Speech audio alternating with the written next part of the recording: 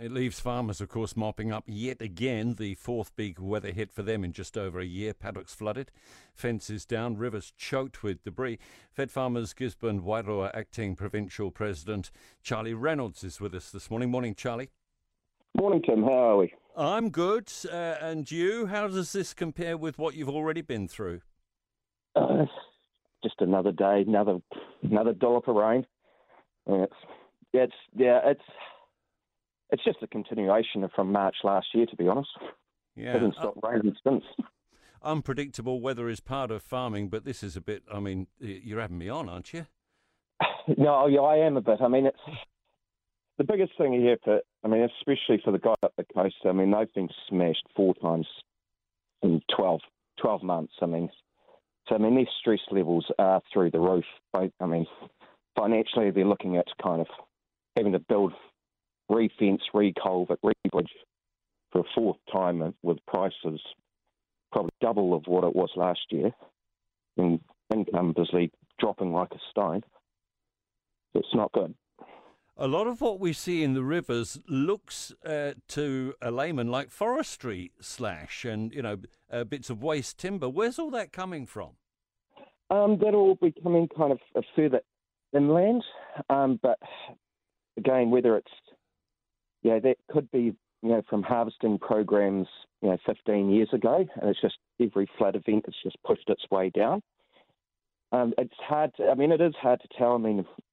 I was in town yesterday and, the Gladstone Road Bridge was choked with wood again. But, there was a giant willow tree still sitting there with all its leaves in glory.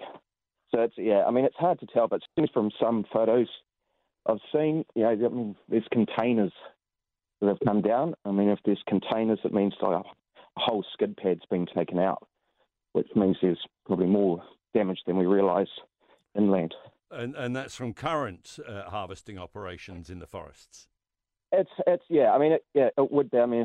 It's hard to say. It's whether is that a personal container or is it a forestry company's container? But I was pretty sure I saw someone's little boat in another drone footage. All right. But, it's very hard to tell at the moment until we get more eyes in the sky and get access on the ground. It's very difficult to know kind of actually what damage has happened. Getting up and getting on with it is just part of farming, as you've already referred to, Charlie. Is there a point at which some will say, this is just too hard for me? Absolutely. Yeah, it will be. There'll be people up there who are financially stretched to the limit and physically and mentally, emotionally stressed, and they will go, actually, no, screw it, I'll just sell it to Pines.